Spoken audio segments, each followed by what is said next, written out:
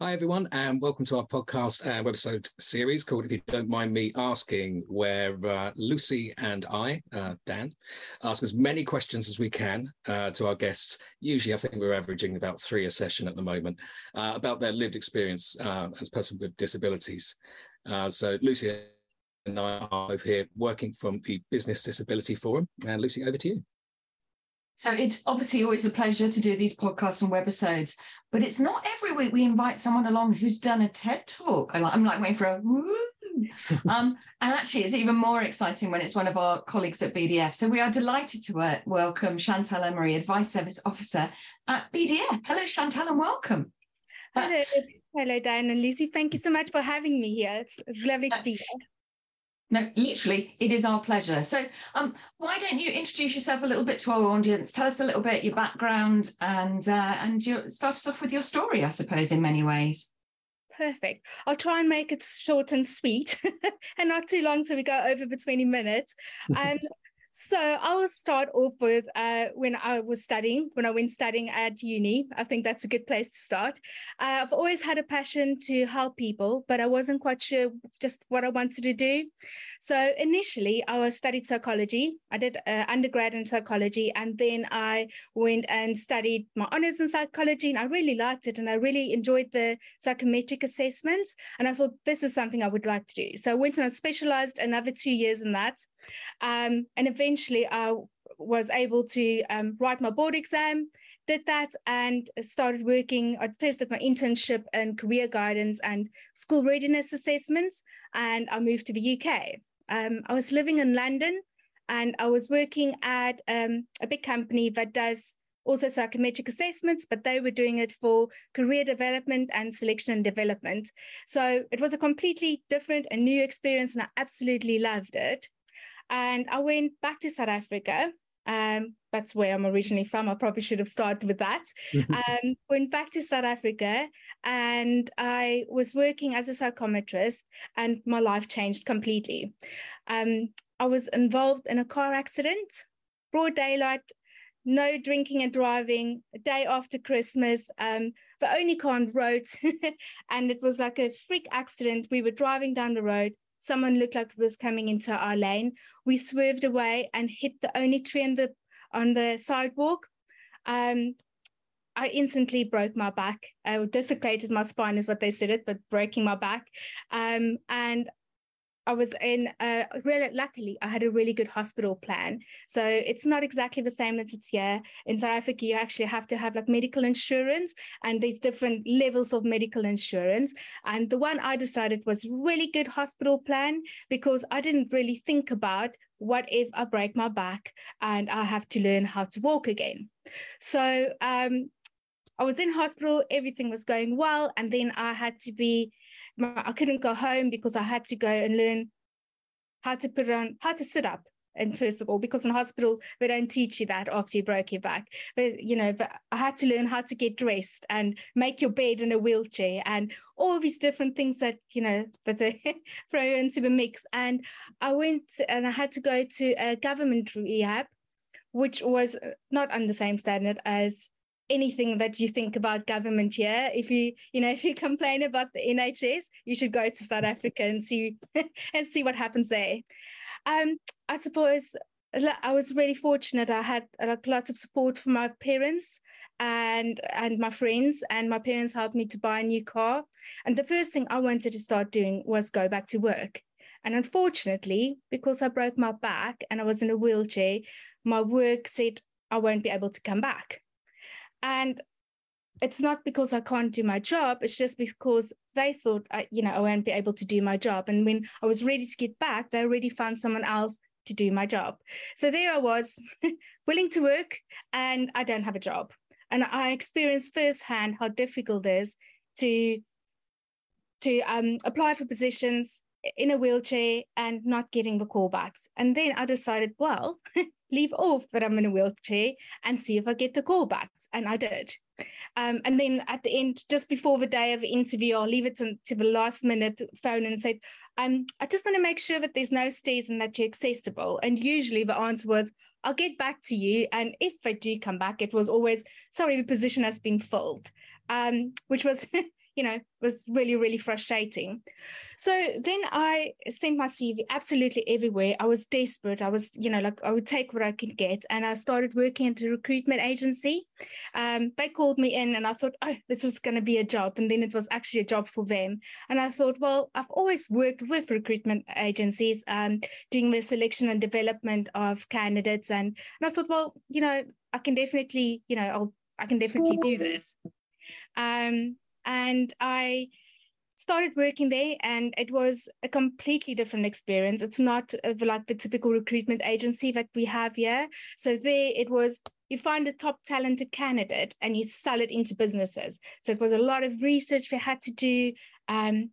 Like in my areas was also mining, petrochemical and chemical, and I've never done anything like that before. So it was a completely new experience.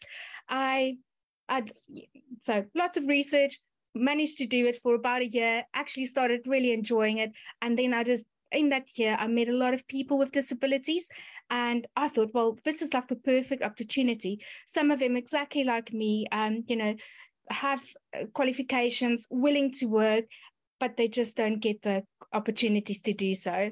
So I went to my employer and I said to them, how about we do this for people with disabilities? So we take top talented people with disabilities, sell them into businesses. And they said, no, unfortunately, that doesn't fit into their business model. So there I was thinking, okay, what do? I really want to, it feels like I really need to do something for people with disabilities, and I feel like I can have a voice for them. And I decided to go to our competitors and offer them exactly the same thing. And they were over the moon. And I started working there soon after.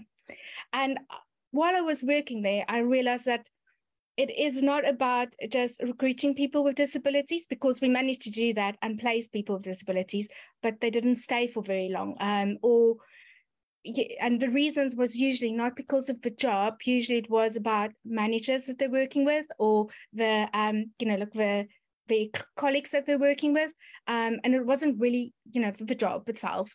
So I started doing disability awareness training. I first did it for all the consultants in the branches, because I thought they, have to do that when they recruiting people with disabilities, and then sell it to, the agencies as well, or the businesses as well. And I did that for a while, and I decided that this is actually really what I wanted to do. And I started my own business doing exactly that, going big to corporate companies, helping them recruit and retain people with disabilities.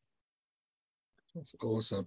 Yeah, it sounds like there was a real sort of culture there of, well, from what you're saying, the culture wasn't quite ready in a way for that sort of inclusion. So, yeah, there was a need there, but didn't seem like the message was really getting through to other colleagues at all. Is that something you think was sort of like is fair to say about what it was like in South Africa? Absolutely. And I would also say like a little bit more about the culture of people with disabilities. Often in South Africa, it will see like, maybe you sinned, or your forefathers sinned, or someone sinned, and that's the reason why you've got this disability, or that's the reason why your kids have disabilities. So there is a lot of work to be done with, cultures as well, and see how you change the perception. I definitely saw a change, because I did it for about 5 years. I definitely saw a change, but there was so much more that still could have been done. Yeah.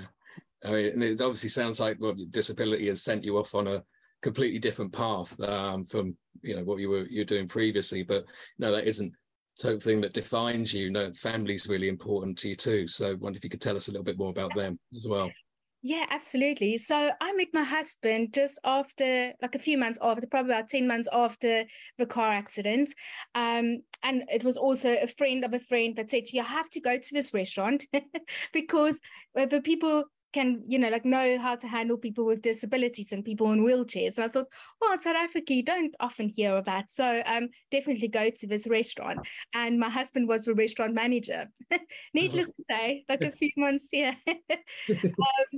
So yeah, that's a different story. But needless to say, when we got married, it was like a 3-for-1 package. He's already had 3 children before we got married. So a boy, Josh, Justine, and Danica. They were 10, 9, and 8, so really close ages. So it was an instant family. And we decided, well, let's have another one. And we had Scarlett, and she was so cute and a little firecracker.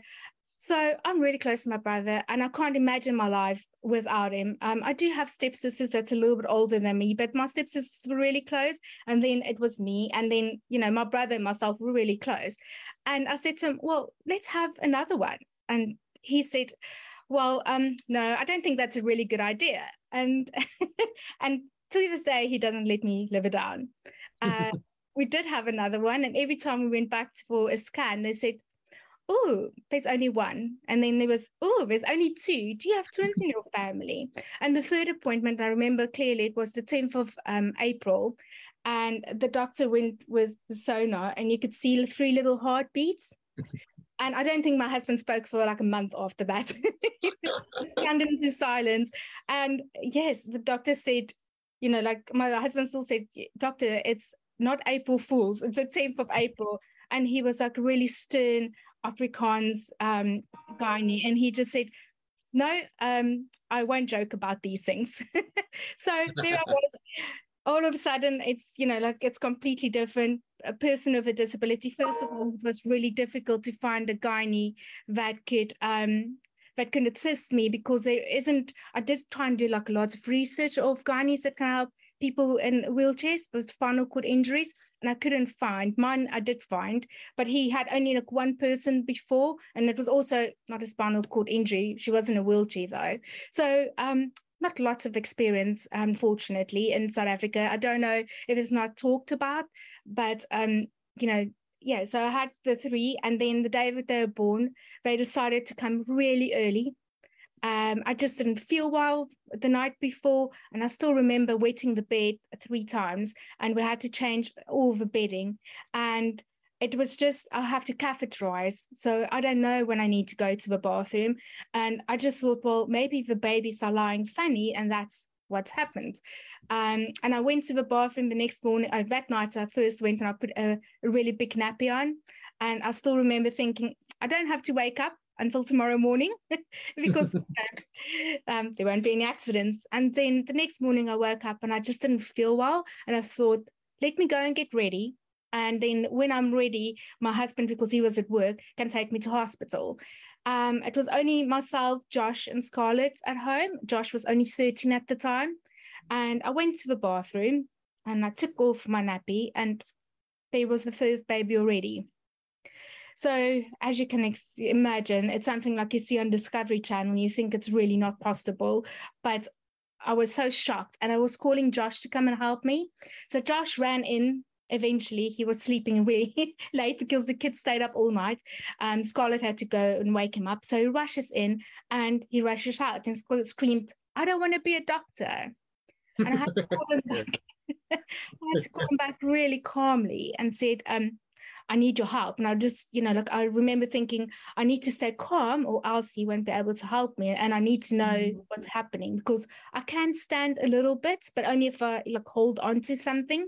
And I was holding onto the windowsill, taking a nappy off when everything happened. So he came in. He probably had the shock of his life with everything he had to see. And I asked him if he could please just hold the baby so I can feel where's the others. And he did. And as I put my hand down there and I took it away, it was just like a waterfall, and Bradley slid across the ice cold floor. And I just remember Josh saying, he's hanging from his umbilical cord. And it was Daniel hanging upside down from his umbilical cord. And I don't know how we managed to do it, but we managed to sit down, and he passed the babies to me, and we had to phone the emergency services. Long story short, my husband came home a few minutes later. We had to wait 45 minutes for the ambulance to arrive. My dad also arrived, and he took Bradley to hospital because the umbilical cord snapped, so he could take him to hospital. And we was waiting for the ambulance to come, and eventually they arrived, and they can only take 2 babies at a time. or 2 passengers at a time, even though we were really, really tiny, but it was smaller than a block of margarine, a big, big block of margarine. So they weighed between 805 grams and 1.1 kilograms. So really, really tiny. And yeah, so rushed off to hospital. I felt like a celebrity when I arrived there. All my friends and family were waiting for me. And I just remember getting there and like wave, and into the room. And the doctor said to me, there's another baby. And I said to him, no, it's not possible. I had the 3 at home. And it was really high up where I had like a little bit of pain still. And he just pressed on it and boops, there's Harvey, our hide and seek champion. He just arrived, but unfortunately he was blue when he was born, and I just remember my heart sinking and thinking, he didn't survive. And the nurse ran out, and as she started running, he started breathing by himself. So we had a really long experience in the NICU. So the nurses and everybody started becoming like family for us. So yeah, family is really, really important for me, when it comes to kids and everything. And I think that's also the reason why we ended up in England. The boys, we started noticing Bradley passed away about 2 weeks after that. So because he fell, he had blood clots that went through his brain. So we always think that, he had his job to come and do on earth, and we are religious, so the church was absolutely packed. And we always think that, he came here, he did his job, and that's why he's not here anymore. So, like, even if it feels like a big loss for us, it feels like it has, his purpose has been done. I wanted to say that obviously the loss of Bradley, and as a parent losing a child, it's not something we want to gloss over, and in case our listeners think that we don't care or whatever, but just to say, actually, grief in all sorts of aspects we are looking to cover in other ways moving forward at BDF, because we think it's a really important topic, and relating to disability as well. And I know that we're hoping to get you back to talk about this in more detail. So I don't want people to think that we've just gone to go and kind of been dismissive of that. So thank you for sharing that, because I know that's not necessarily an easy thing. But one thing I want to ask you around is your boys. So I think it's Harvey, Gabriel and Daniel in particular, and how they are. And I think it's fair to say they've got quite complex needs going forward. Can you tell us a little bit about that? And then I've got another question for you. Perfect. So so they, because they were born so early, and I think because they, like all the traumatic birth experience, everything contributed to, initially they said it was the developmental delay, and we could see something was seriously wrong. They weren't sitting like other babies would do that age, even if you correct the age and put 3 months, at 3 months in, they were just not developing like other kids would. So we decided that we really needed to find the care for them. And in South Africa, we had a neurophysio that we were visiting, and the physio said to us, she knows in the UK that they've got, like a whole team working with kids with special needs.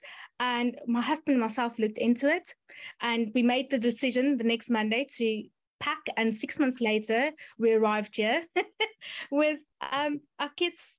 3 boys, and Scarlett and Josh were still on the way. The daughters decided to stay with her mom. And they have really complex needs, but we only found it after we came to the UK.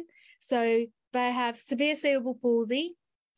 Each 3 of them, obviously they're completely different, have different epilepsy, and they've got different cerebral palsy and personalities, and they look a little bit similar, 2 of them. But Daniel has a shunt as well, but just contributes to, he's probably had about 8 operations, brain operations, where you had to revise the shunt. So they definitely keep us on our toes. And, as a mother, I say this, and this is a horrible question I'm going to ask you now. So, but we've spoken about this, so you kind of know it's coming. I suspect you get kind of a lot of pity from other parents in particular. Oh, you poor thing, how do you cope? Or I don't know how you do it. And I think in many ways it probably comes from a good place. But actually, I think if you've had that 3 or 4 times a day, it actually becomes quite insulting, actually, and quite hurtful, I'd imagine. But how do you find those kind of reactions from people? And do you get much of that, I suppose, is the question. You're absolutely right. Every day. Like people say, I don't know how you do it. You are right. I think it probably doesn't come from, I don't know how you do it, but it actually come from like, wow, I don't know how you do it. But, you know, we don't really take it too personally when people ask like that, because you don't really know until you've been put in that position. You don't know how you will act. And for us, you know, we've got a whole mindset of being grateful. And we also teach it to like our kids, all our kids. And we started doing something in lockdown where we went like, I'm grateful for every day, and do like a 1 minute video on Facebook or, you know, over social media channels where the family gets together, quickly tell us what you're grateful for.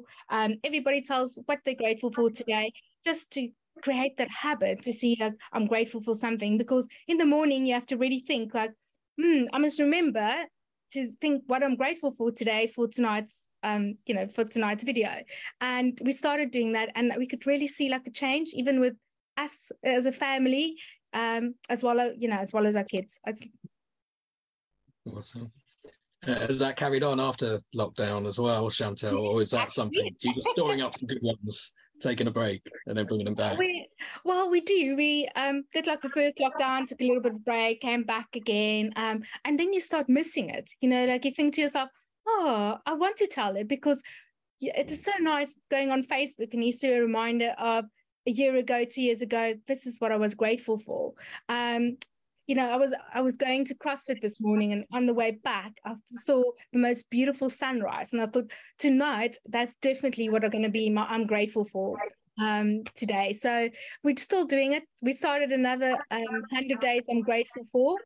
And, you know, like we do it whoever's available. So sometimes it would be just my husband. Sometimes I would join in, and sometimes it would be Scarlett as well. So the other kids is in South Africa at the moment, so they're not here. But we do try, and even, you know, if the boys are still awake and that time, we also get them in the video. Even if they just make noises, at least they're there. Yeah, that's brilliant. Thanks ever so much, Chantal. I think we're coming to what's going to have to be the close. I think we could definitely get at least another couple of episodes out of chatting to you. But one of the last things I'm going to ask about was just sort of if we already said that you've got the TED Talk underneath your belt. So where would our listeners be able to find you? So Facebook, you're more than welcome to make friends with me on Facebook. So you can just find me, Chantal Emery, on Facebook. I am on LinkedIn, and I am on, and you can watch my TED Talk on YouTube. Wicked. I think we'll have to include the link to that, won't we, Lucy? Yeah, I was going to say we'll include a link to that, and you can get the full details and everything within that. And it's a fantastic, and you do it with your husband Rob. I know that TED Talk, and you're quite a double act. So yeah, it really is fantastic. And it's like there were about 4 or 5 more questions we didn't get time for today, so we might have to do a Chantal Emery part 2 kind of thing on this one, maybe in a future series. But Chantal, thank you ever so much for joining us today. A fascinating story, and again, thank you for being so open and sharing what is an incredibly personal story. And we're definitely having you back in one way, shape or form. So thank you for your time, and thank you everyone for listening. Thank you very much.